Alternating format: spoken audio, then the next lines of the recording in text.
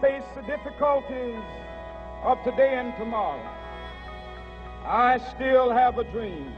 It is a dream deeply rooted in the American dream.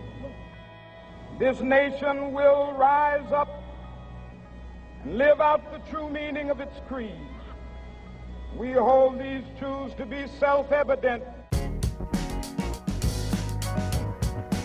Hello and welcome to episode 4 of the Policy Dialogue series with alumni, staff, faculty, and students from the University of Maryland School of Public Policy.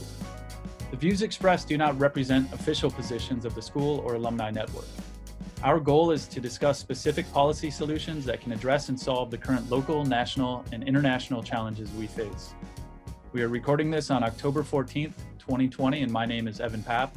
I graduated in 2011 with a focus on international security and economic policy, and I'm the executive producer of Empathy Media Lab, which focuses on labor, political economy, arts, and culture.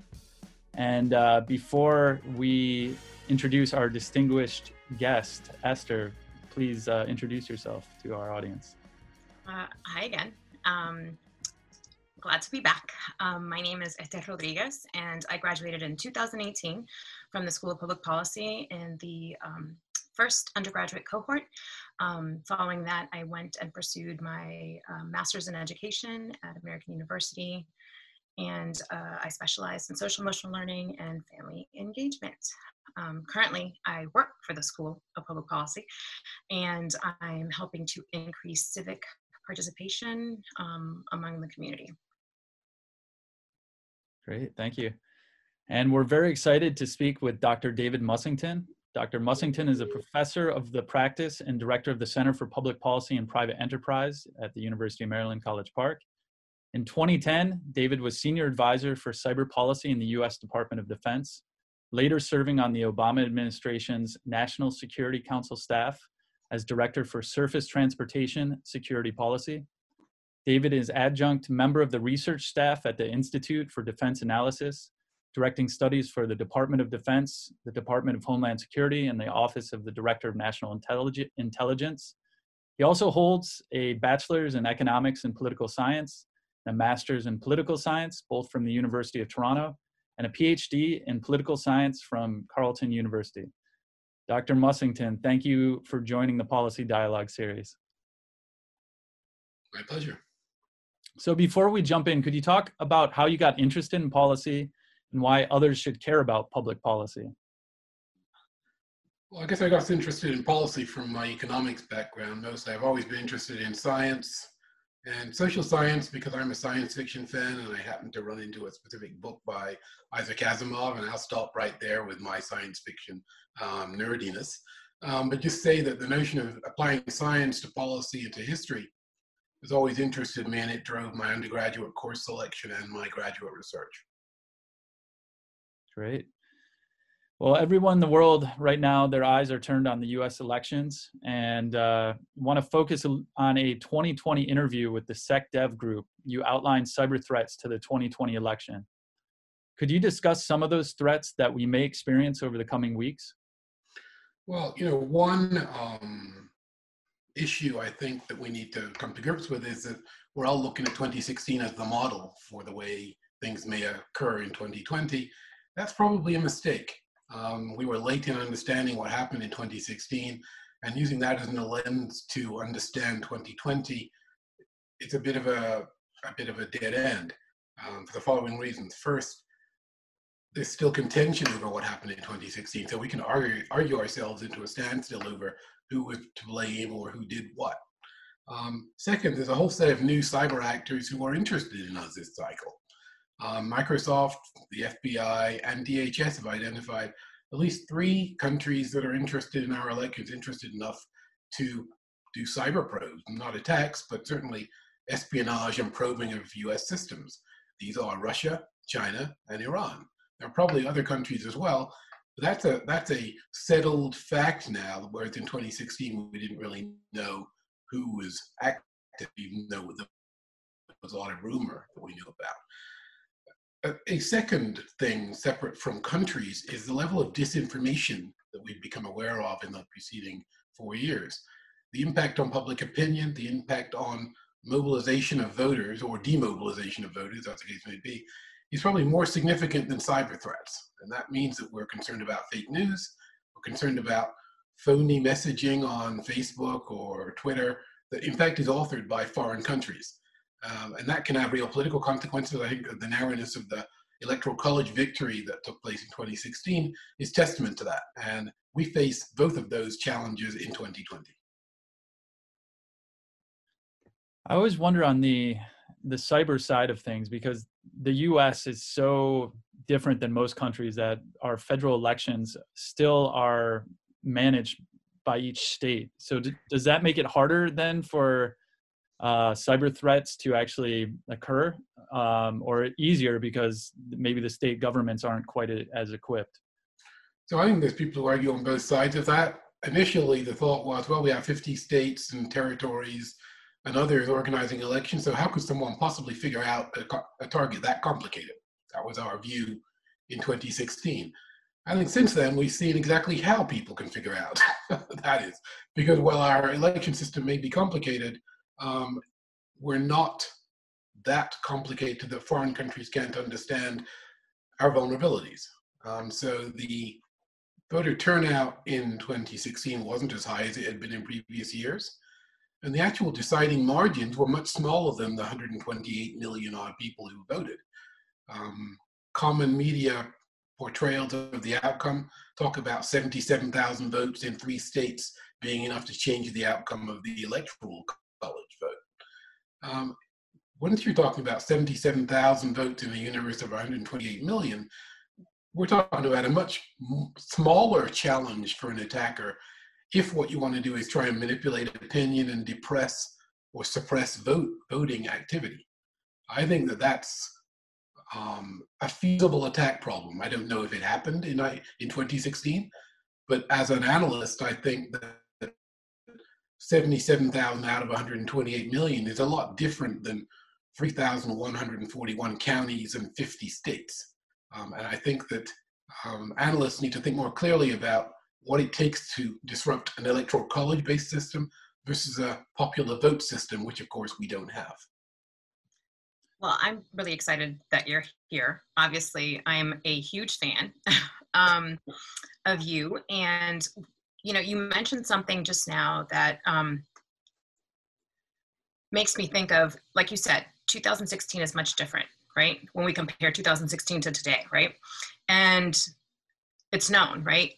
Trump won due to record turnout from both parties, more from Democrats, but he won with less votes than Romney got in 2012, and he lost. So clearly no one was coming to this election. And yes, there was a ton of disinformation that, Russia, China put out into the ether, into Facebook, and it was pretty easy to infiltrate in these because we're so partisan, right? Because people just want to read stuff that they agree with. They want to read stuff that's going to kind of confirm their biases or their prejudices, and they've taken great comfort in that. You and I have had many conversations about this election, and the concern is real, right? Because of 2016, I think most of us are really scarred from it. And regardless where the polls are, the message is clearly get out and vote, get out and vote, get out and vote. But there's a difference, right? And I'm almost hesitant to say this, right? Because I don't want to jinx anything, but there's definitely something now is changing. You can look at Texas, okay, as a perfect example. It has counties that are almost 100% registered to vote. Like, this is unheard of. And, a state like Texas, right, that, is historically red, right? But it's red because of voter suppression, because of all of the hills that they'd expect people to climb, because when it comes right down to it, I think it's the second largest economy to California. And I might not be right, but I know it's up there. But it's the 50th in terms of voter participation. So clearly these people are not engaged. And when I say these people, I mean Texans. It's very different now. 7.5 million people have already put in their absentee ballots. They've already voted. And even though there's a ton of disinformation campaigns, right? And I'm just not ignoring the polls. I think that, I guess what I'm trying to say is this is not going to be a close race. This is not going to be the difference between 77,000 votes. And we can see that because of the amount of people that have already voted thus far. So, and this is going to be a really loaded question, right? But is there a potential still, right, of some sort of cybersecurity or some sort of cyber hack, right, that could potentially influence the election? Or what do we really need to worry about, like, moreover, like voter suppression? Like, I'm sure you've read the articles today about California having, GOP had put out like fake ballot boxes, and they said they're not going to stop doing it. So, like, is that the biggest threat now? Is the biggest threat now not cyber hacks or even disinformation on Facebook, right? Because I think Facebook has lost all kinds of credibility. But is it moreover like cheating? Is that the biggest threat now to our election in less than 3 weeks? Well, I think it's difficult to rank the risks and threats to elections. I think some of that comes from one's own risk tolerance. As an immigrant here who votes in all elections where I can, where I'm eligible, and volunteered in my first election back in 2004, I suppose, to be a poll worker because I thought it was important I understand what it's like, and no, I will not be volunteering again. But I think that it's important to realize that this is a multi-layered problem and that we can't know really in advance exactly what set of risk factors are going to be the ones that make the difference. I can give a list of factors, if you like, that concern me in this election. So, and this isn't in any particular priority order. First, I am concerned that we didn't learn the lessons of 2016 for cybersecurity of election systems. I mean voting machines, voter registration systems, vote tabulation systems, and electronic audit systems, or proposals to have electronic voting be introduced. I don't think that we've learned those lessons sufficiently to be guaranteed that those issues won't complicate our counting this time. The big problem there is that there's no national architecture or standards base for election administration, and I mean a technological one, that allows us to know magnitudes of risk. Instead, we have 50 states, over 3,000 counties, empowered cities, and different jurisprudence in different states about who gets to vote, how they register to vote. Some have voter registration rather on the day of an election. Some there's a 30-day carve out. Some you can register by mail. Some you have to register in person. I mean, there's just so much variation. Some pluses in that area are that we now have a 48-state intrusion detection system that protects all of the states' voter registration systems. That's new, didn't have that in 2016, fully developed. That means that we're better detecting adversary presence. However, it's a very primitive system, and it's about 10-year-old technology. So the cyber threat's not 10 years old, the cyber threat's 2020 vintage. So what are the chances that 10-year-old cyber defenses are going to be able to detect 21st century capabilities of Iran, China, and Russia? I don't know the answer to that, but I think older defenses are less effective than newer attack methods. So that's number one. Basic cybersecurity, network protection is a risk. Second, we don't know how to manage disinformation on social media platforms. And while I celebrate Facebook and Twitter's recent policy changes that allow them to interdict some messages, the problem isn't whether they kick out bad accounts. The problem is algorithmic manipulation of opinion through customized advertising to specific subsets of the American people. That continues. Why does it continue? Because it's the business model of social media that slices and dices the billions of members of social media platforms, the customers, or maybe I guess the products, for advertisers to aim their messages to. That basic technique or technology that isn't owned by government, is owned by the private sector, is usable by political actors to manipulate popular opinion. And it always will be. We can have laws against it and we can try and mitigate it, but it's a capability that didn't used to exist with such power. It exists now, and our political system is now under stress because trying to undertake democratic, informed voting procedures in that environment makes us vulnerable to fake news and opinion manipulation. And that's a fixed feature of our democracy from now on. Now let's talk about foreign adversaries and whether they understand the vulnerabilities that we have as a democracy. I think they do. And I say that as a former Canadian whose PhD was on American politics. Many Americans think our system is so complicated that a foreigner cannot understand it. That is a fundamental mistake. Our system is complex, can be understood by people who are determined enough and incentivized enough to put in the effort. And there are plenty of adversaries in the United States who will put in that effort, not just understanding our political system, but understanding our critical infrastructures as well in ways that allow them to hold our infrastructures hostage if we do things or say things that they don't like. That asymmetric capacity of weaker countries and weaker groups to manipulate our society and our political systems is true irrespective of who wins the election. And it was true in 2016 and we didn't realize it. We're much more aware of it now. Except now we actually have a peer competitor that most bipartisan experts agree is a real challenge, and that's China. Now, do I think that China is manipulating our election? No, I have no information on that topic at all. Do I think they're interested in the outcome? Of course they are. Why wouldn't they be? We're their biggest trading partner. We're also the biggest threat to their global rise and prestige. So that means that we're in a more competitive international situation with all these vulnerabilities that we haven't yet mitigated. So I think we're at risk, and we're at risk in ways that many in the media don't understand or aren't comfortable communicating to the public about. You mentioned a cyber defense system in 48 states. Intrusion detection. I'm sorry? Intrusion detection. Intrusion detection. Called Albert. Very cool. Albert. Is that an acronym?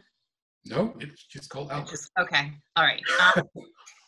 So you mentioned that it's being used in 48 states. Yes. And if there's one thing that has been evidently clear to me over the past 4 years, and I think a lot of other people, is just how our systems that we thought were so strong and impenetrable, right? We've realized that our systems aren't that strong. Like the balance of power is really, it's based upon the person that holds that power, right? It's not like there's anything else that's going to force, a policymaker, an elected official, to act as a balance if they're not inclined to do so. So for this intrusion, I'm sorry, you said intrusion defense detection system. Let's say they were to detect something that was happening in Texas. Sure. Would Governor Abbott be the one to make the determination on if he would share that information with Texas, with his constituents? Well, like Texas and at liberty, they'll share it if they want to. Well, just so we're clear, if it doesn't behoove them, they don't. Let me describe how the system operates, and I think this will answer your question. The system is operated by a company called the Center for Internet Security, under contract to the Department of Homeland Security. And it provides a basic log records of unauthorized attempts to intrude. And that's all it does. It doesn't attribute who they are. It doesn't alarm. It just creates these log records that can be used by analysts to reach conclusions about what's happened. So DHS is in control of this, and I think there's a protocol where the state would be involved were that information to be shared outside of the federal state family, but it isn't shared outside that family. So it's really between the state, the executive, I guess the governor, or the Secretary of State if Texas has one, and I'm not knowledgeable about their particular governance of the election system. But it's a DHS state or federal state information sharing mechanism. And it provided some of the insights about 2016, about when certain counties in Florida, for example, were visited by Russian threat actors. The information was held quite closely until relatively recently, where the counties were actually named, and I won't name them here because I'm afraid of naming the wrong ones. But there were two counties in Florida that were named, and it's a Google search away for you to be able to identify which ones they were. And they ended up being named in testimony, not in a formal press release that said County X and County Y were compromised. And the logs don't reveal everything, because the first thing cyber actors do, or maybe the last thing cyber actors do before they leave a compromised system, is erase the logs. So what we do know is that they were detected. We don't know that much about deeper activity. My concern is that kind of activity, probing information systems, is often precursor to something much worse. And we have also an escalating cybercrime and ransomware situation in the United States. It is affecting local governments, hospital systems, and private business. And some of the tactics and techniques used are very close to the same. Now, does that mean that criminals are attacking the voting system? No, it does not. What it means is it's often difficult to tell exactly what's happening, and that the people who need to know what's happening may not understand what's happening, because the level of cyber expertise it takes to interpret probing behavior is not something that ordinary election administrators are going to know about, because they're busy doing their jobs running elections. They're not technical people who are concerned with cyber forensic investigation. I mean, that's something that a cottage industry does. I mean, it's not a cottage industry anymore, but it's certainly not election administrators. It's researchers like me and researchers like other people at University of Maryland who, in a sense, fixate on threat actor behavior, because that's kind of what we're interested in, I suppose. Translating our concerns into real-world dilemmas for policymakers, though, is often difficult to communicate, and we haven't done a very good job of doing that. I confess that I haven't, and that I've done research for people that I think is clearly articulated, persuasive enough to require action, that lands with a dull thud and never makes anybody do anything. That's a problem in cybersecurity research. It's especially a problem in accelerating cyber defense development in elections. Something that I think about quite often is, as Esther was saying, the numbers are showing a landslide or a potential landslide, and yeah, beware predictions. Yeah, of course. And the numbers usually tighten at this point, and they're still not tightening. And there's a lot of questions about even the 2016 exit polling. There was cross-check that showed that there was tremendous voter suppression in Pennsylvania and in Michigan and Illinois, or in Wisconsin, North Carolina, Arizona. But my question is, if you are losing the election, if you can somehow create enough chaos around election night, so if there is a huge cyber attack that happens a lot around election night, that would not only benefit one party that's losing, but it would also benefit the different countries in this geopolitical tension to see the U.S. in such a chaotic state in post-election. I guess I think, not to interrupt, but I think that we need to be clear about the likelihood of that, and we need to be clear about the sort of fine detail of that particular risk. A cyber attack on the election on election night, there are certain things it could do and certain things it couldn't do. For example, if you were targeting actual voting at voting machines, many of the machines are not networked together across precincts, so an attack on voting machines might not achieve that negative result. It would be bad and disruptive, but it might not scale. Second of all, prior to actual voting, there's something called voter registration, which is on often internet-adjacent networks, where big databases in the states have a list of voters, and people register or correct their voting record or do something similar.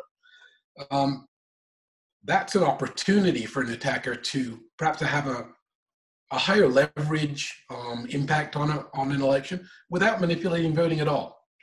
And those things are the ones where the intrusion detection system is located. So arguably, we would have detected that by now.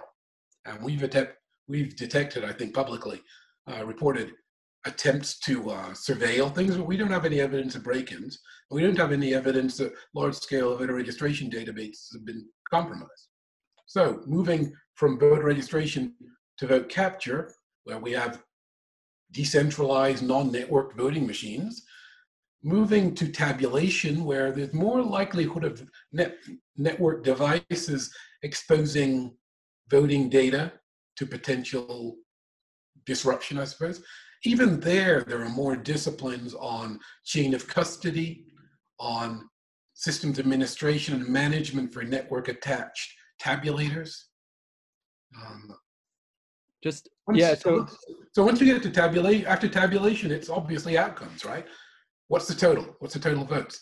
So that's not networked at all, and it actually never concludes on election night. It's certification of votes takes place days and weeks later. In fact, I was talking to people from South Carolina a couple of days ago who told me that, you know, it was like 72 hours or a week afterwards before they could certify the vote. So, I mean, that's the pathway through which attacks would have to have the impact they have. And I guess what I and a bunch of people are trying to achieve is telling people exactly what the fine structure is of the election system so that they know how to defend it better. So it's not so much the election night worry as it is the incremental compromise due to undetected compromise in each of those phases. And that's something that we have not engineered our systems to allow, which is why predictions of election night are interesting. And, you know, they give me sweaty palms and make me nervous like they do everybody else.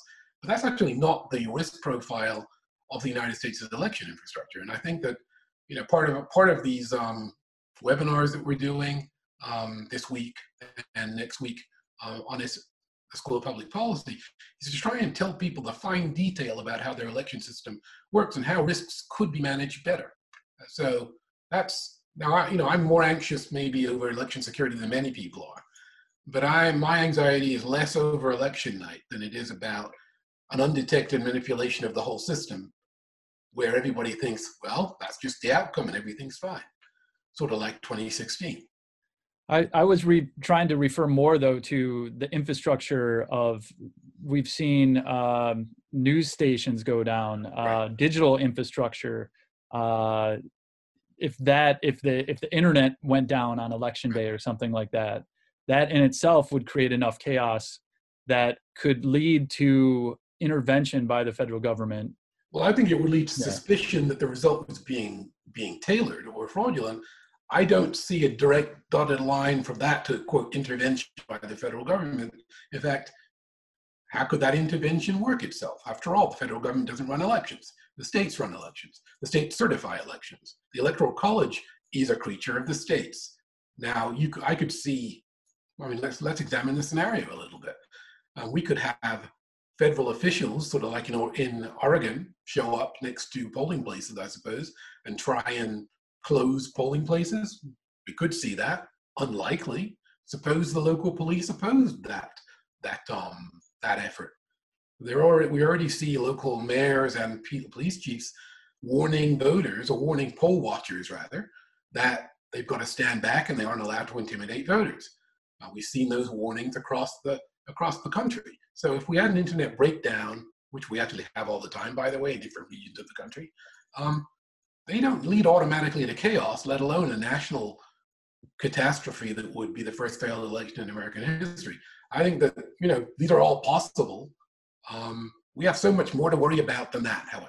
Okay. We shouldn't, so which is a good thing to conclude. But, you know, having said that, in 10 years, if we're doing internet elections, then your scenario will be the one I will lose sleep over. Because an election where people are voting online on their smartphones or in a computer like this, that suffered a massive denial of service or a malware attack that disabled the election system, in 10 or 20 years, if we go down that path, that would be a catastrophe. That is not the risk environment today, luckily. It still baffles me that they don't have required paper ballots for everything too, but that's baffles me too. I agree with you. That would be a much, that is a post-2016 consensus, however. As recently as December 2016, I remember having arguments with a large northeastern state, which I will not name, about the reliability of their direct record electronic machines. And I remember being told, along with everybody else who was in the room with me, that if we spoke any more about the vulnerability of this state's systems, that the state would cease all cooperation with us in terms of risk mitigation. Because a reputational hit on the state was becoming, it was starting to be in the media, and people who wanted to do the right thing but had no money to do it were starting to worry about being vilified for being criminals. So reputation matters in this, and keeping people on your side, even if they're slow moving, is important to get continuous improvement. Now, that's a hard-won lesson for me. It's the one I forget all the time because I am more judgmental than, well, maybe Esther knows how judgmental I can be, but I try to be less judgmental because I think part of public policy is the art of the possible and trying to move people along in a good overall direction, even if the pace of their movement isn't what I would like. I tend to be a very impatient person, and that's not sort of good for your blood pressure if you're in public policy. The very political side of the public policy. Right, exactly. So moving on, I want to focus on China and supply chains. And according to data published by the United Nations Statistics Division, China accounted for 28% of global manufacturing output in 2018. That puts the country more than 10 percentage points ahead of the United States, which used to have the world's largest manufacturing sector till China overtook it in 2010. So could you talk about how COVID-19 has highlighted major gaps in U.S. foreign policy when it comes to geopolitics and China? Okay, I think the principal effect is on reputation. The United States' reputation for global leadership is undermined by its flawed response to COVID-19 relative to that visible in China. Even though China saw the COVID-19 or SARS-CoV-2 virus first, it's seen as having a more effective containment strategy, contact tracing strategy, and recovery strategy than we are. You can look at the numbers as well as I can. The 210,000 fatalities we have in our country, the over 7.5 million positively infected people we have in our country, dwarfs the performance negatively of any other major Western developed country. It's certainly much worse than China, which is now allowing, for good or ill, its population to return to something that looks like normal life. Normal, children in schools, restaurants open, business offices open, people assembling in public squares to do what people do in late fall, sitting around looking at the sky, having fun, being social. Incremental management of pop-ups of infection happen in China incremental pop-ups of successful virus suppression happen in China that we don't seem to be able to manage. And our economy ground to a halt and is now, limping along on a recession or depressionary basis. Counterpoint to China, where they've achieved an economic takeoff again, where positive growth quarter over quarter. We are years from doing that unless we get a really good vaccine or set of therapies, none of which seem on the horizon in the next couple of months, maybe in the 6 to 12 months, but not in the next couple of months. So let's look at our major trading partners in Europe and Asia and see what their performance is. Uniformly better than ours. Uniformly better than ours in terms of public health interventions, in terms of reactions to early warning, and in terms of understanding that you need to support the economic infrastructure of your country, keep it alive while you deal with this public health challenge. That challenge in the United States has become overwhelmingly politicized in a way that has parts of the government feuding with other parts of the government. And do I need to comment much about the performance of our chief executive in this area? I won't, because we'll get off track here. My point is that the comparison between an effective government in Beijing and a dysfunctional government in Washington has reputational consequences for us. Those consequences enter into an environment where we were already identified as losing economic leadership to China in both employment, in 10 key technology areas articulated in their Made in China 2025 policy. And in, I'm reading this week, just because I'm sort of a military geek, I read that China's Navy is now the world's largest, for example. Now, numbers don't count for everything, But who predicted that in 2020, the United States Navy would now be smaller than our major peer competitor? That is an indicator of a direction of trends where our leadership, our ability to define military facts and strategic facts around the world is slipping away. And that wasn't an inevitable thing, that was a result of our mistakes. So our mistakes, our poor performance, our relative decline relative to China in terms of industrial capability, as you exemplified, people are watching how we perform, our allies and our adversaries. Our reputation for competence, for scientific rigor, for a belief in science is all on the line. And every day you see more and more evidence that people are coming to some conclusions about us. And this election won't change that, by the way. The election outcome won't change the conclusions people have reached due to their views of our behavior in the last 12 to 18 months. So true. It's going to take a very long time to rebuild a lot of the international if they can alliances be rebuilt. If they can in fact be rebuilt. I think that there is a view, and especially given where we live in the Washington area, that if there was a change of leadership, we would get to put everything back the way it used to be, where things were perfect. Well, things weren't perfect. And I served in the Obama administration a long time ago, and I'm proud of that service. And everyone who knows me knows how positively I feel about President Obama. We made mistakes, and the United States made mistakes preceding the Obama administration that allowed China's rise to go uninterrupted for a long time when we should have been responding. And that means, for example, the level of IP theft, intellectual property theft, and critical data theft by China that was central to its economic model and still is, went unanswered for decades. Arguably, some of us think that was a net R&D subsidy to their industrialization. Imagine if you didn't have to spend on industrial research and development. You could just steal it from somebody else. Many of China's breakthroughs have come that way, and I have written articles that describe some of the ways in which that happens in particular industry contexts. But the takeaway is that a mercantilist, and I can define that a bit later if you want, a mercantilist, predation-ridden global economics model, China's, is beating liberal capitalist economic models in all of the economic indicators that we used to think counted. Capital formation, employment, technological advance in key sectors, military production, industrial production, as you recounted. Areas that we used to have strong industries in where we've lost, and most Western countries are in a similar position. So whatever we're doing is not allowing us to compete effectively with China. So I guess I have some specific recommendations to make of what we should do, but the overall point is whatever we are doing isn't working, and that we need to try something that might.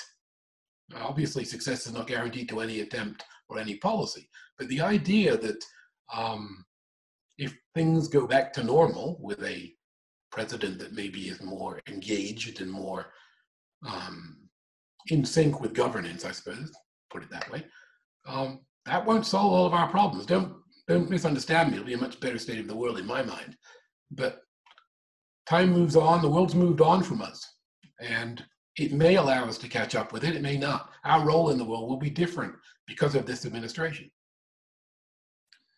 Something that I see in China is its connection with Wall Street and how much profit has been made in the runaway shops to China to exploit their cheap labor, to now to the point where China is creating high capital goods manufactured of everything from high-tech value products and services like biotech, pharmaceutical, automotive, aerospace, semiconductor, IT, and robotics, a part of their Made in China 2025.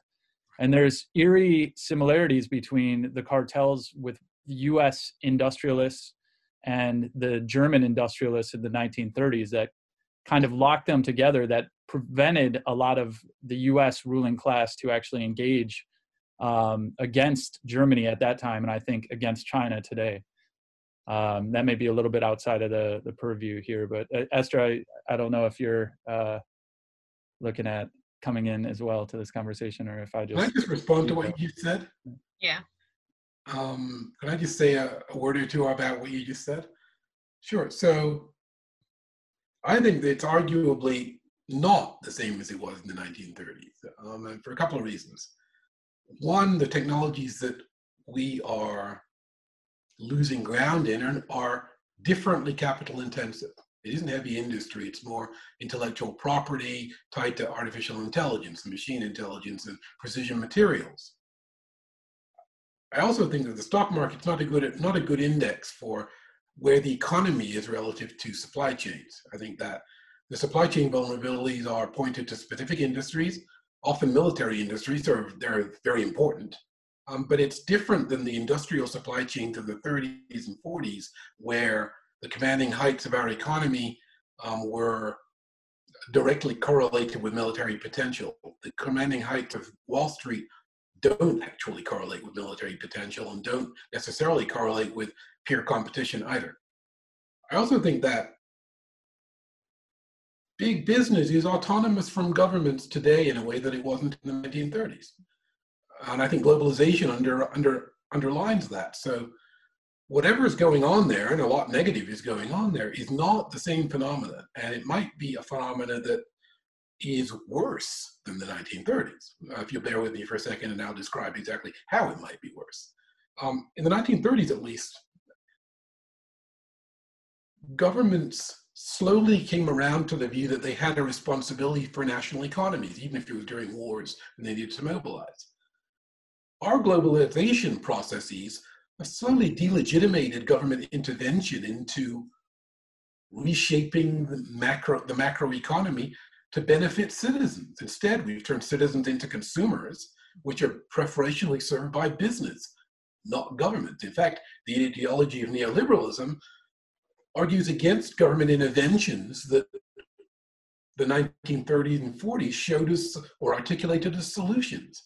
Back then, you had a narrative debate between people who believed in different ideologies, but they all believed the government was going to intervene in the preferences the capitalists had. I'm not sure that we have an elite consensus or a government consensus on government intervention to counter the preferences of capitalists. And I can think of a million examples of how we don't. For example, look at the subsidies in the CARES Act and other places to industry that had no payback provisions or no conditionalities to them. We were ultimately writing blank checks to industry without government having conditions. That's a different phenomenon in the 1930s. And the industries that we were writing checks to weren't the same either, because the heavy industrial production that correlated with peer competition and global standing is not who's getting the money. I mean, it's finance and it's transportation, different industries. I think there's also a question about whether the elite of the 1930s is the same as the globalized neoliberal elite that's in charge today. I think they're different people with different economic incentives, and often, whereas in the 30s they may have actually had national loyalty, if you look at the people who rebuilt US military industry in the 40s, we don't have those people. What we have is international capital that's more financial sector in nature and is more global or internationalist in orientation. So I don't think these eras are very comparable at all. I don't think that makes it better. In fact, I think it makes it worse, because I think the levers the government's had in the past to make business adhere to the national interest were stronger then. I think we lack those levers today, and I think that's one of the reasons why recovery from a failed neoliberal globalization model is going to be so much more bumpy, because governments often don't even think that's what they should do. I mean, look at our current administration. Do they think they are going to intervene to restructure the economy opposite the preferences of a globalized business? No, they don't even see that as a legitimate role for government. I think that's more analogous to the 1880s than it is to the 1930s. Anyway, it's my perspective. I actually really agree with you. If Thank you. Our middle class has basically been decimated, specifically in the past 30, 40 years, right? And I don't even know, right? Once all this is over with, right? Whenever we'll never go back to normal, right? We don't know what normal is anymore, but like, it really concerns me how those that already struggled, right, are going to be able to get out of this. I just, I think and I consequences hate of to that be like the are, downer, because I tend to be like the optimists, and you know, we're going to get through it. But yeah, I think that irrespective of your party, and I really mean that, I think there's, you know, legislators on the left that do it as well. But it, you know, this idea that government's bad and that they shouldn't have to solve your problems, that you know what I'm saying, if you need them for help, somehow there's something wrong with you, or you didn't work hard enough, or my least favorite saying, you know, you couldn't pull yourself up from the bootstraps and you know, figure it out. Like, no, that's actually why you exist. Like, your sole purpose, right, is to be at the service of your people. I mean, you work for us. I think that's right. I think that's what, arguably, you know, I'm from School of Public Policy, so I guess I have to say things like this. But public policy is about speaking on behalf of the public interest. A public interest which isn't simply reducible to the interest of business or narrow sectoral interests. The US's interest, the interest of citizens, I mean. In the 1930s, 30s, 40s, and 50s, we actually had a consensus to speak that way about the public interest. We lack that consensus today. And worse, the absence of that consensus empowers disinformation, misinformation, and opinion manipulation through social media in a way that preceding generations had defenses against, because they actually had a space between whatever broadcast or community platform that they depended upon for information and their daily lives. We gave up that separation by inviting Facebook in to every aspect of our lives. And by the way, most Americans get their news from Facebook, not from great podcasts like this one, and not from PBS or NBC. So we have fewer defenses against sort of atomization of culture that delegitimates government action in defense of citizens. And that's a huge problem. It really is, because it means that civil society and its ability to make corrections in policy may be weaker now than it's been for a generation. I mean, I think as we're discussing this, I'm thinking about Lindsey Graham's most recent performance in his debate against, I think, Jamie Harrison. And it's a viral clip. It's a clip that's gone viral. And he's talking about how, you know, the Democrats today are crazy, or, you know, they just want free healthcare for the illegals and this and that. And it's like, you know, they want free healthcare. And it's like, why is that bad? Like, I don't understand. And it wouldn't be free. You know, I'm very again, it's the intentional discourse now when I say that, because there's no such thing as free. You know, you talked about subsidies for corporations, right? I am intentional now in saying that that's welfare. Okay. So if I need help and the government can assist me, that's a subsidy, because I have contributed to my government, my local government, my state government. I've contributed to my federal government. I've been doing it for the past, honestly, I've been working since I was 14. So whatever, 20 something years. So it, you know, it's my right. And I think that one thing that, I guess the GOP, and I will say this, and for them, is like, you know, they've utilized, they've learned to frame things, right? As your patriotic duty, or, you know, they're the ones who are like proud to be Americans, right? But at the same time, they will look at you and say, why would you want us to, you know, give you free stuff? And it's not free. Well, I mean, this is, you know, they have an ideological position that frames the narrative. And the narrative is, again, delegitimating a government intervention that might change things. I understand that, but I'm like, but you're the government. Yeah. You know, like elect me. The government doesn't work. Elect me, and I'll prove it. But Esther, I mean, I want to look at like what created the middle class, right? It was the New Deal policies, and New Deal had problems and had major racial problems. But absolutely, the New Deal also came in with Roosevelt in 1933. The entire system collapsed. The entire old ideological system, the banking system collapsed. Nothing was working, and I would push back a little bit, David, about that there was an ideological coherence. I don't think that existed until the actual war until Japan started bomb Pearl Harbor. Because I would say the Charles Lindbergh of the world, the fascist strains within the U.S. in the 1930s, with Smedley Butler being hired by J.P. Morgan to run a coup in 1935 against Roosevelt.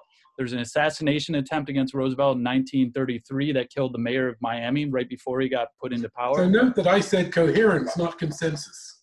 Okay.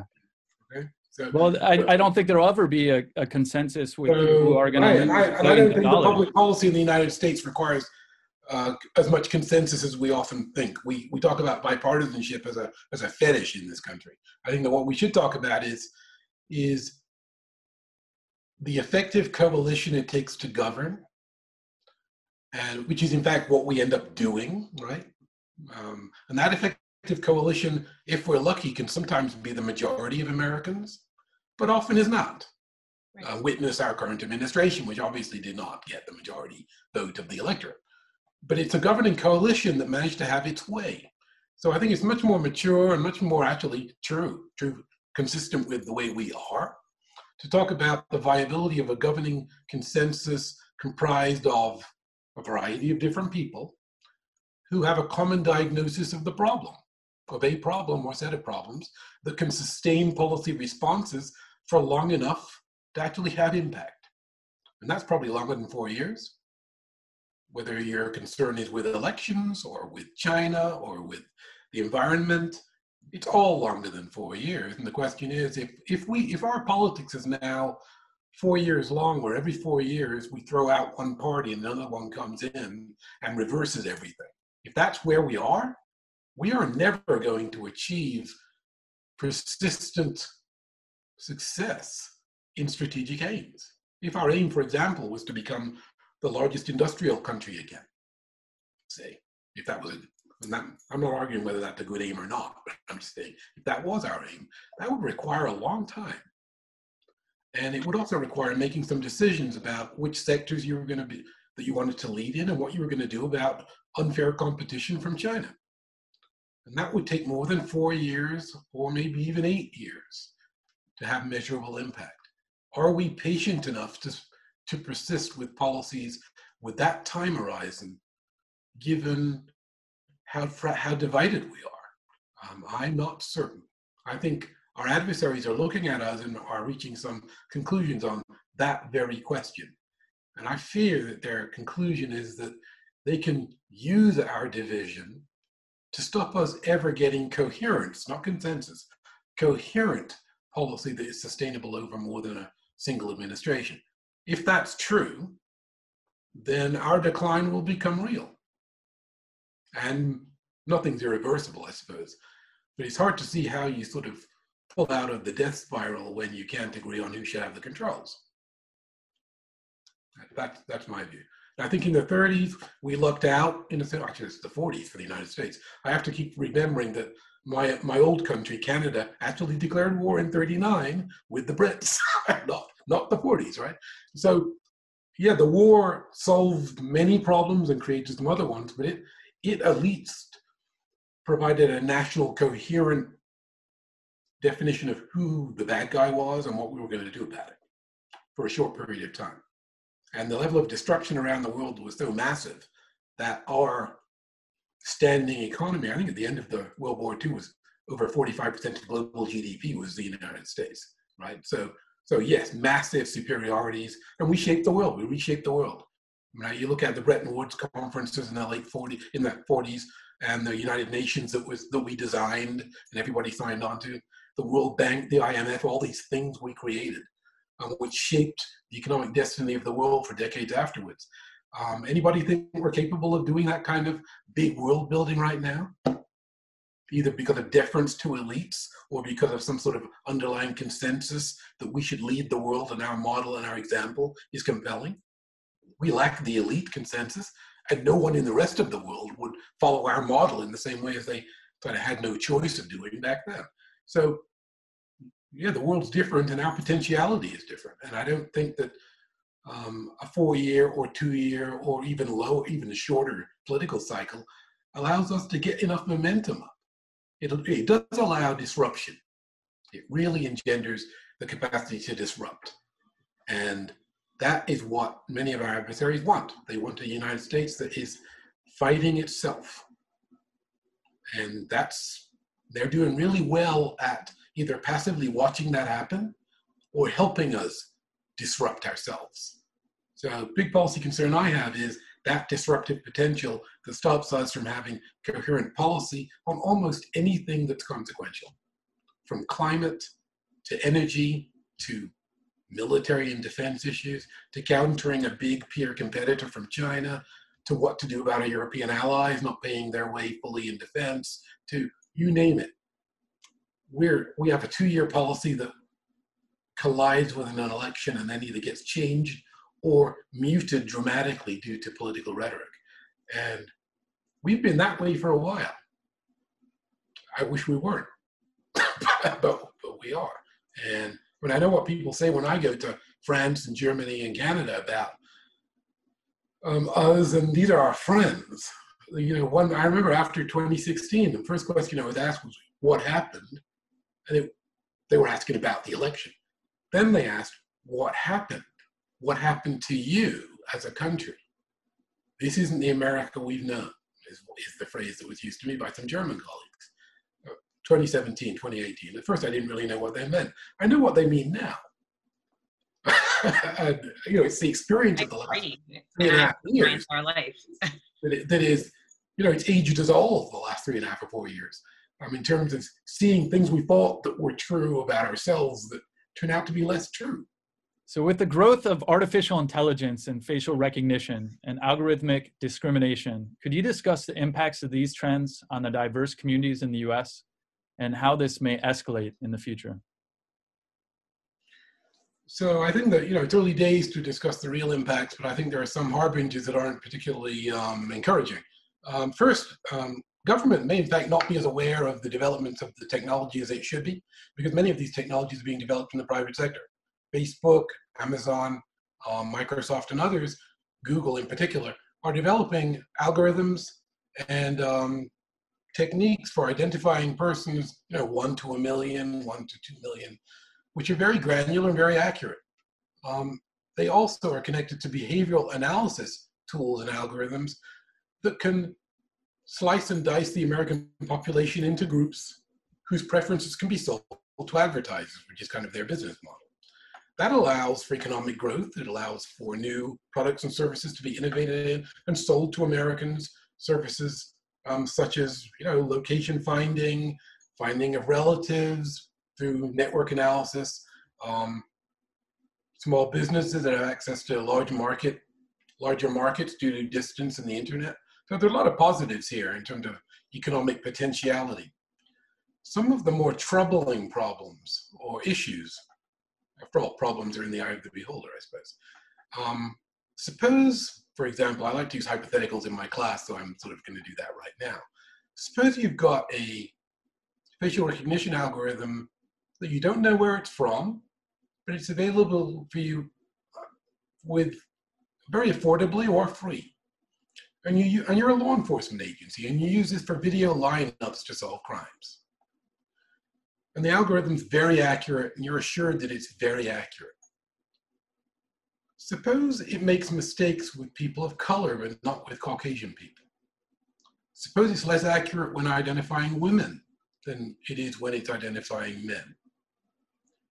Suppose those records aren't self-correcting because the liability for mistakes is risk shifted away from the producer of the technology. Each of those situations confront facial recognition today used by law enforcement at the federal level, at the state and local level too. So if you're misidentified, and you suffer a loss of job or other negative consequences, you may have little recourse for redress. That's a challenge. So the technology that's introduced that has positive attributes in business formation and new digital services for the society can also reinforce existing cleavages for those discriminated against in a manner that creates disparate impact. So who's responsible for those disparate impacts? Is the source of the technology responsible? Probably not. Is government responsible? Government, after all, permitted the technology to be introduced. Maybe, maybe not. Maybe government didn't know. Maybe government lacked the basic information on the way the technology works to make an intervention of policy. What about consumers? Consumers who take the benefits of technology and remain ignorant of the risks.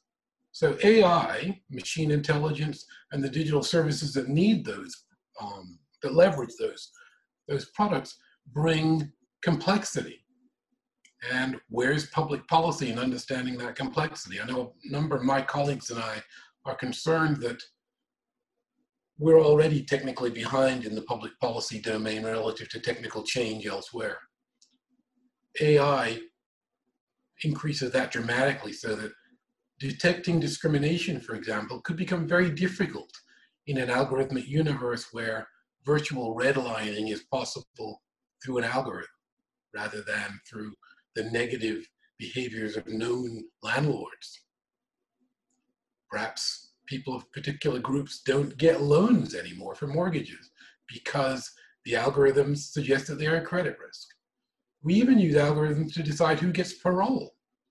And sentencing guidelines are keyed to the likelihood of recidivism. Suppose the data, the training data used to develop those algorithms is biased in some way. How would you know that it was biased? How would you prove that it was biased at a general level? And if you happen to be victimized by these algorithmic decision-making systems, how would you prove that bias your result, your individual result? You might not only have no recourse juridically, but you might have no recourse through an access to information which you don't own and that somebody else does. So the governance challenge from these technologies is large and persistent and likely to grow. The upside of the technology in terms of economic activity, business formation, profits, tax revenue could be very big. So will those disparate impacts be addressed in a timely way? We'll find out, because that'll be our lived experience for the next 25 or 30 years while these technologies work their way through society. So what type of policies, though, would you think could help regulate this technology and data?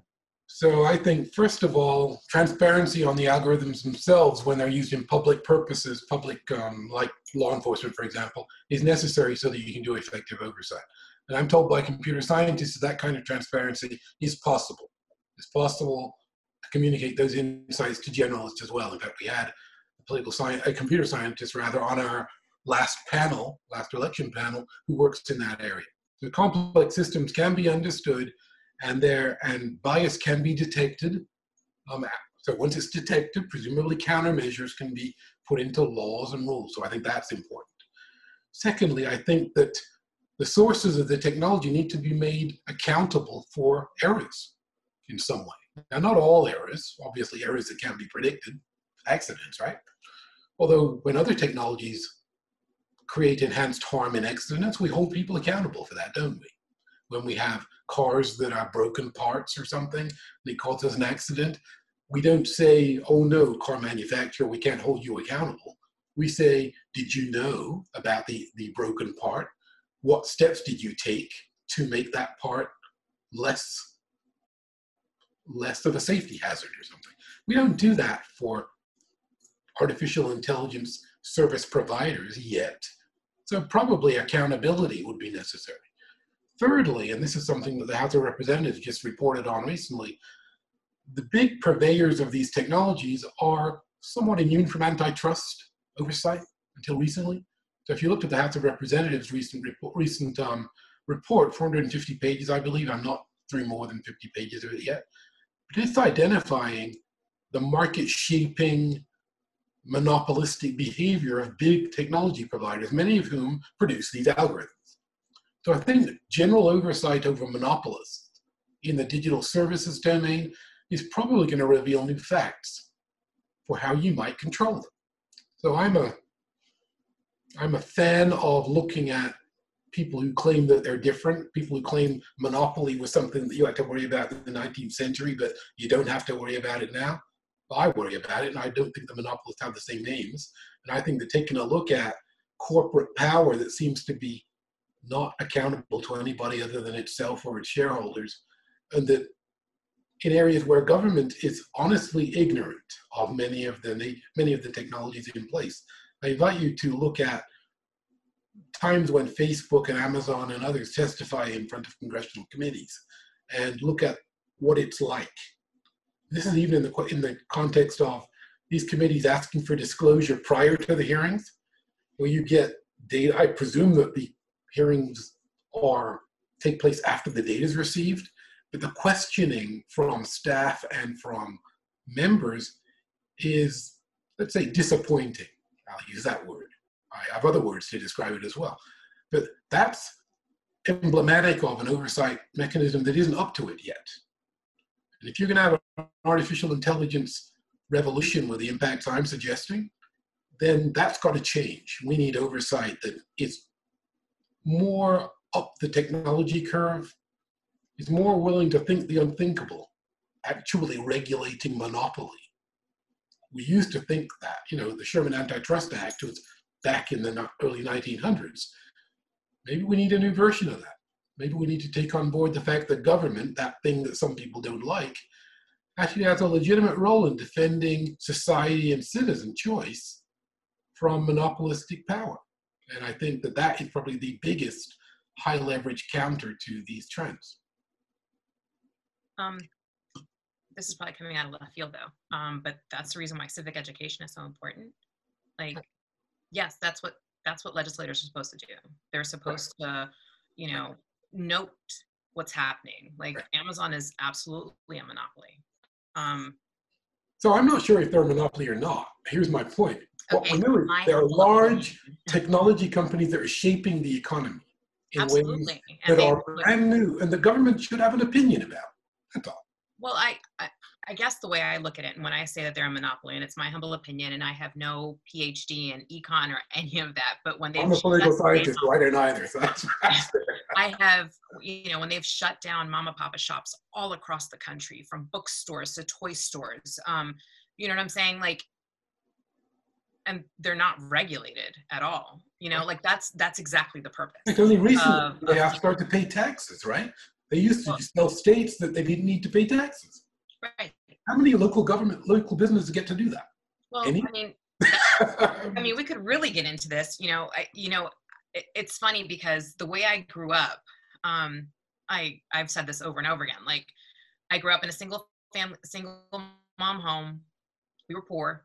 So as far as I was concerned, government helps, you pay your taxes. And I've never understood the whole, stop raising taxes, because as far as I was concerned, that goes to programs that helps people, like my mom back then, right? But what I do realize is Reaganomics, he has been almost idolized by the right because of his economic policies. And I think that's kind of where the end of the middle class started. It was, let's get rid of all these high taxes for these rich people, and let's start to levy these restrictions over going to send, So I have some sympathy for that, but I actually don't think that's what happened. I think that,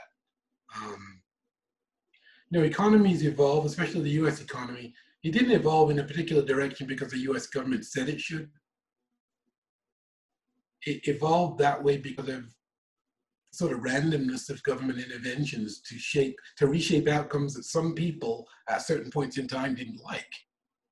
Right. For example, the breakup of AT&T into the baby bells that happened in the 1980s. Most Americans that had phones were, they weren't in love with their phone service, but it wasn't a huge pain point for many people. I mean, there are ideologues who thought AT&T was a monopoly and needed to be broken up. But that wasn't sort of the consensus opinion of the American people. It was a consensus opinion of some people in the judiciary and some politicians.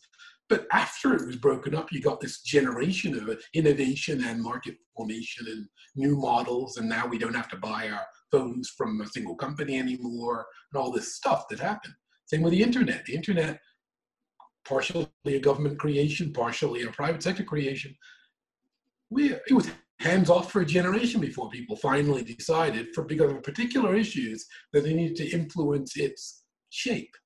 So we have these sort of quasi-random movements and interventions into economic development that, at least in the 20th century, seemed like they just worked, and that America's economy would just naturally evolve to benefit Americans. And Americans came to believe that, so that they weren't interested. So that when Reagan said, too much government, blah, blah, it was sort of pushing on an open door, because most Americans thought that the economy was naturally evolving in the way that it should. And that if government wasn't smart enough to figure out what to do differently, at least enough Americans felt that way to allow Reagan to do what he did. After that, the natural stability of the American economy fell apart because of a lot of other forces in the globe.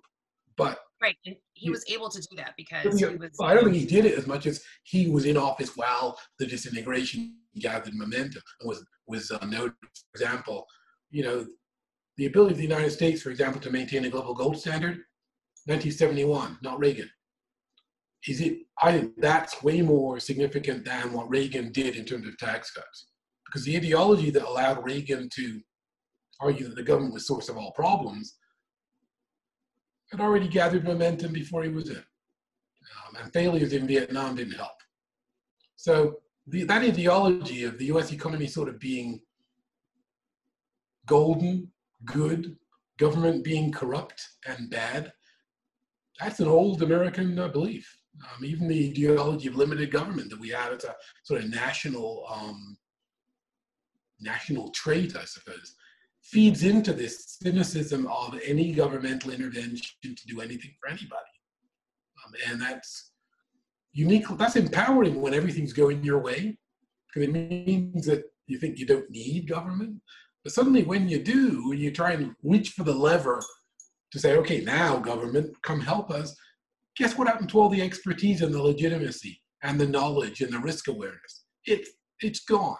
And you end up with government failure after failure after failure. So if I have a fear of a change in administration, I don't really. Please cut this part out, by the way. But if I did have a fear, it's that Biden wins and he falls on his face. And then Trump, who isn't just going to leave quietly, comes back and says, see what I told you was going to happen, happened. He's to blame for all of this. And Democrats are often unlucky and take the blame for Republicans' failures. So a failed presidency after Trump would be worse than a Trump second term. I note Reagan, right? Because I remember the recession when Bush took office. But I also remember just how, and I should say I don't remember it, but like my mom talks about it and my dad talks about it, like just how good the economy was in the 50s and the 60s and the 70s. And then like, I feel like just the rug got pulled out from under people and they don't understand exactly how it happened, right? So like right now, people could say, Americans all across the country could say, I had a job, right, and now it's gone because now I was providing some sort of a service and Amazon's doing it for, a third less. It's like, yeah. But Americans, the president isn't going to be able to change that. Americans don't blame Amazon though. Americans blame the government for not having good economic policies, right? I have to interject too. The back of organized labor was broken in the 70s, and Carter helped with that. Unfortunately, yeah, Carter saw the organized labor as just another interest group where you see inequality, a 1-to-1 proportion change. As inequality goes up and the rich get richer, union membership goes down and down. You're right. In the private sector. In the public sector, it's different. And that's Carter, not Reagan. I think that's the point. And then it gets into Reagan, and we've been in the Reagan arena for the last 40 years. And imagine if Carter, O'Neill, and you have Ted Kennedy, and you have imagine if Carter had argued differently. Imagine if Carter had thought unions weren't just an interest group. Imagine if Carter would have said, no, unions gave us the middle class. If that had been his policy in those 4 years, I wonder what Reagan would have been able to do. He wouldn't have been able to do everything he did do, because maybe Carter would have won anyway. Who knows? Carter was at war with organized labor from like the second year he was in office, and that was a problem, because it was not true that organized labor was the problem in the U.S. economy, but he said it was, and he convinced enough people that said, if that's true, then you as a Democrat are not the solution. This other guy is, and suddenly we're into this Reagan as the harbinger of progress, which reinforced a lot of very negative traits inside of U.S. politics. Let's face it, like revising the acceptability of bigotry.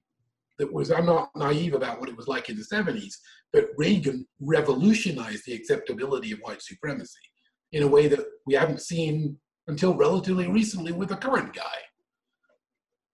So the Lee Atwater strategy of the dog whistle is now tax cuts. Exactly. So we've been discussing for sort of an hour and a half exactly the uphill battle we're going to have here with challenges at home and abroad, and a skeptical public that even if it chooses to make a change, probably has pretty low expectations and may object to the medicine that's necessary to fix things. I mean, I wonder about the acceptability of things like mask mandates, for example. And I know how certain states will react. I have no concerns about Virginia and Maryland. I think we probably do what we're told.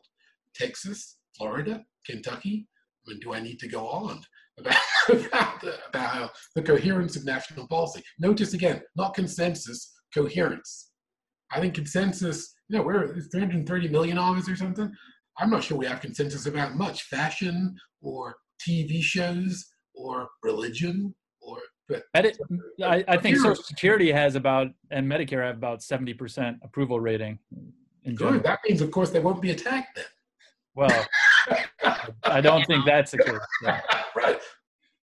Again, coherence. The coherence, I think, is a sort of a lost concept in American political science, which is about the ability of a governing coalition to maintain a policy for long enough to change the minds of a broad group of people who simply either have no opinion or acquiesce. And I don't think that we think in those terms anymore. Instead, we're sort of, look at the opinion polls today that sort of celebrate the fact that Joe Biden is the first Democrat since Clinton, I suppose, Bill Clinton, to get a majority of white male voters without university education, if that's even true. But we're celebrating that as if that's going to give you the ability to govern coherently for more than a year or two. It won't. Because in appealing to them, some other part of your coalition is going to start peeling off for some other reason. The frustration I have is that, and this is again a public policy professor talking, of course, is that our ability to implement complex policies that have payoffs that are beyond the time horizon of the least attentive voter is ebbing away.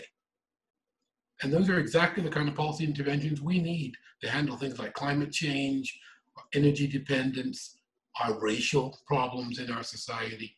They all require time and patience and empathy, all of which we seem to be having less and less supply. And that's not an optimistic note to end on, I'm sorry. But those are, this is an appeal for what I'm calling policy coherence. And that is partially the political savvy to be able to organize a coalition that can last for a little while. It's having evidence behind what you want to do. And it's having empathy for people who won't gain immediately from what you want to do, so that you're willing to make these side payments and hedge bets in case you're wrong. And that engenders trust if you're transparent enough and you're communicating that to your coalition, which may not be the majority yet.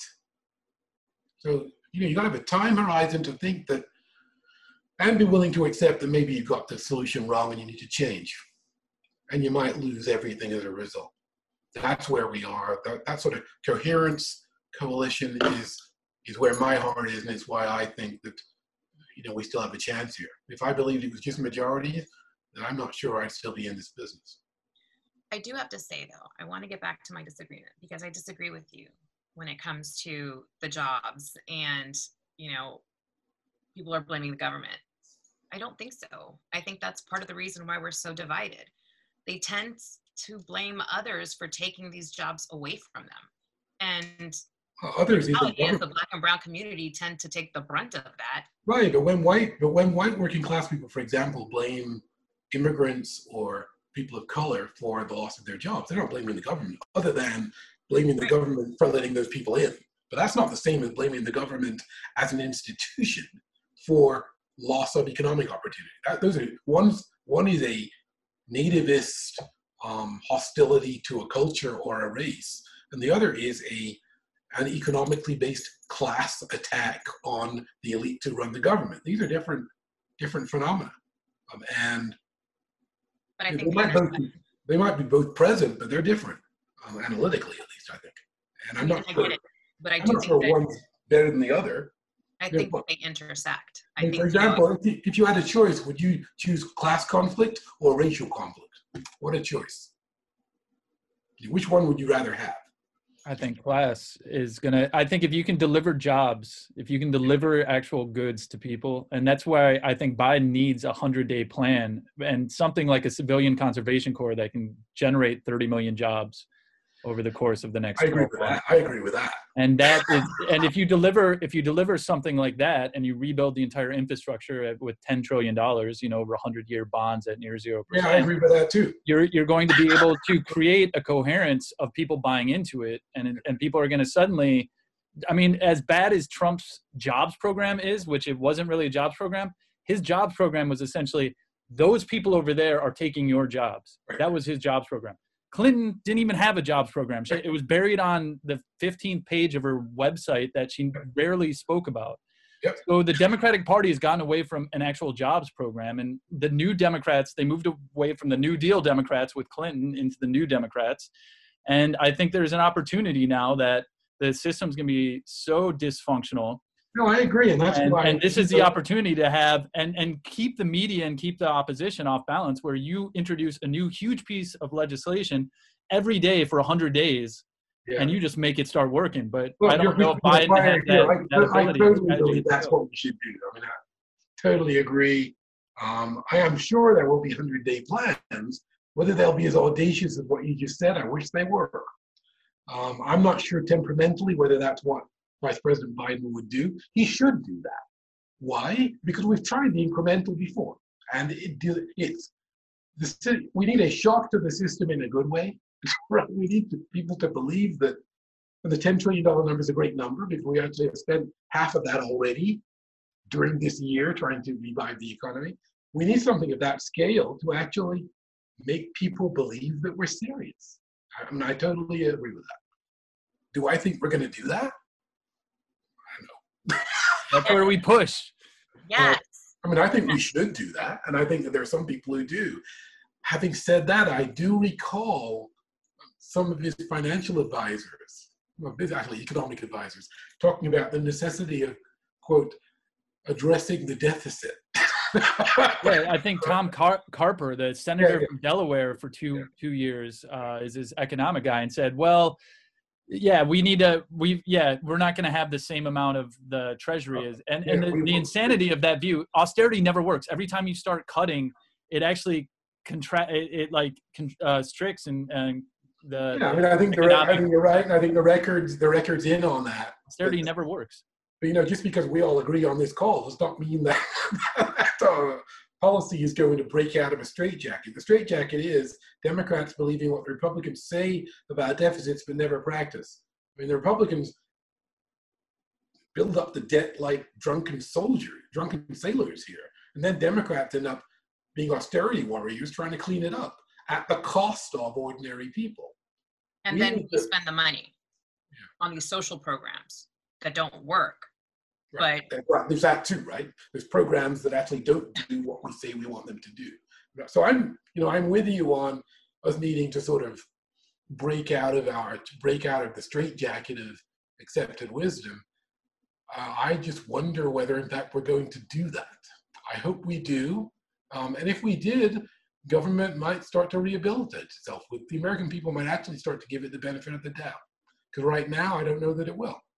And I think even if it does go that way, you're going to have some of the people in finance who are going to go to the Fed Reserve and want to jack up interest rates like they did at the end of Carter into Reagan. And at the same time, you're going to have China and other countries that are looking to move off the US dollar reserve. And there's going to be a tax, and there's less and less of the U.S. bond market being able to be sold internationally. That's something we didn't talk about, and I'm not trying to extend this call, but there is the notion of cryptocurrencies arriving backed by sovereign treasuries in Russia and China.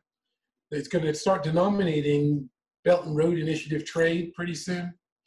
It'll probably end up a wallet in these for retail purchases in the next 2 years. Large parts of the world are moving off a dollar denomination standard that for the first time ever. And that's going to be a part of the new administration's challenge as well. So what are we going to do about that? In fact, we might actually need to emulate it. But it's a new challenge, and it's not a simple challenge that you can explain to the American people easily, right? I mean, first of all, how many Americans understand Bitcoin and cryptocurrencies? I don't. How many policymakers do? And trying to get their head around an economic approach to that problem that can't be mischaracterized by somebody. I mean, we're prisoners of our own short attention spans and our inability to understand or accept that public policy challenges can be complex. I mean, it's not physics. I probably shouldn't say that, but it's not like the family table and the family checkbook balancing it. I mean, it's not that. If we were better at explaining to the American people exactly what it is, though, maybe we'd get that acquiescence we need for expertise to actually have its way for a while and right the ship. Because we need a little bit of acquiescence here. Because everyone's not going to come on stream at the same time, understanding either what we face or what we need to do about it. And I do think there are solutions here. And I think that some of the solutions, maybe most of the solutions, are not going to come from Washington, D.C. or even from the coasts. What a revolutionary statement, right?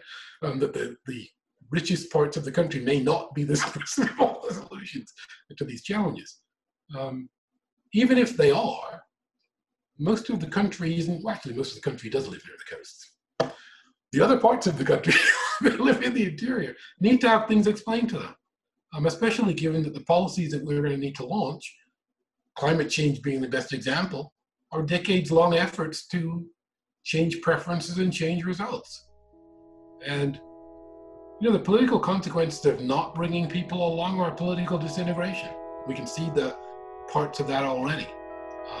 It may be a choice between moving more slowly or fracturing the politics of the country even further. And I naturalized here, so I know what I choose if it was a question of disintegrating the country versus setting a record of getting the policy. I choose preservation of the country personally.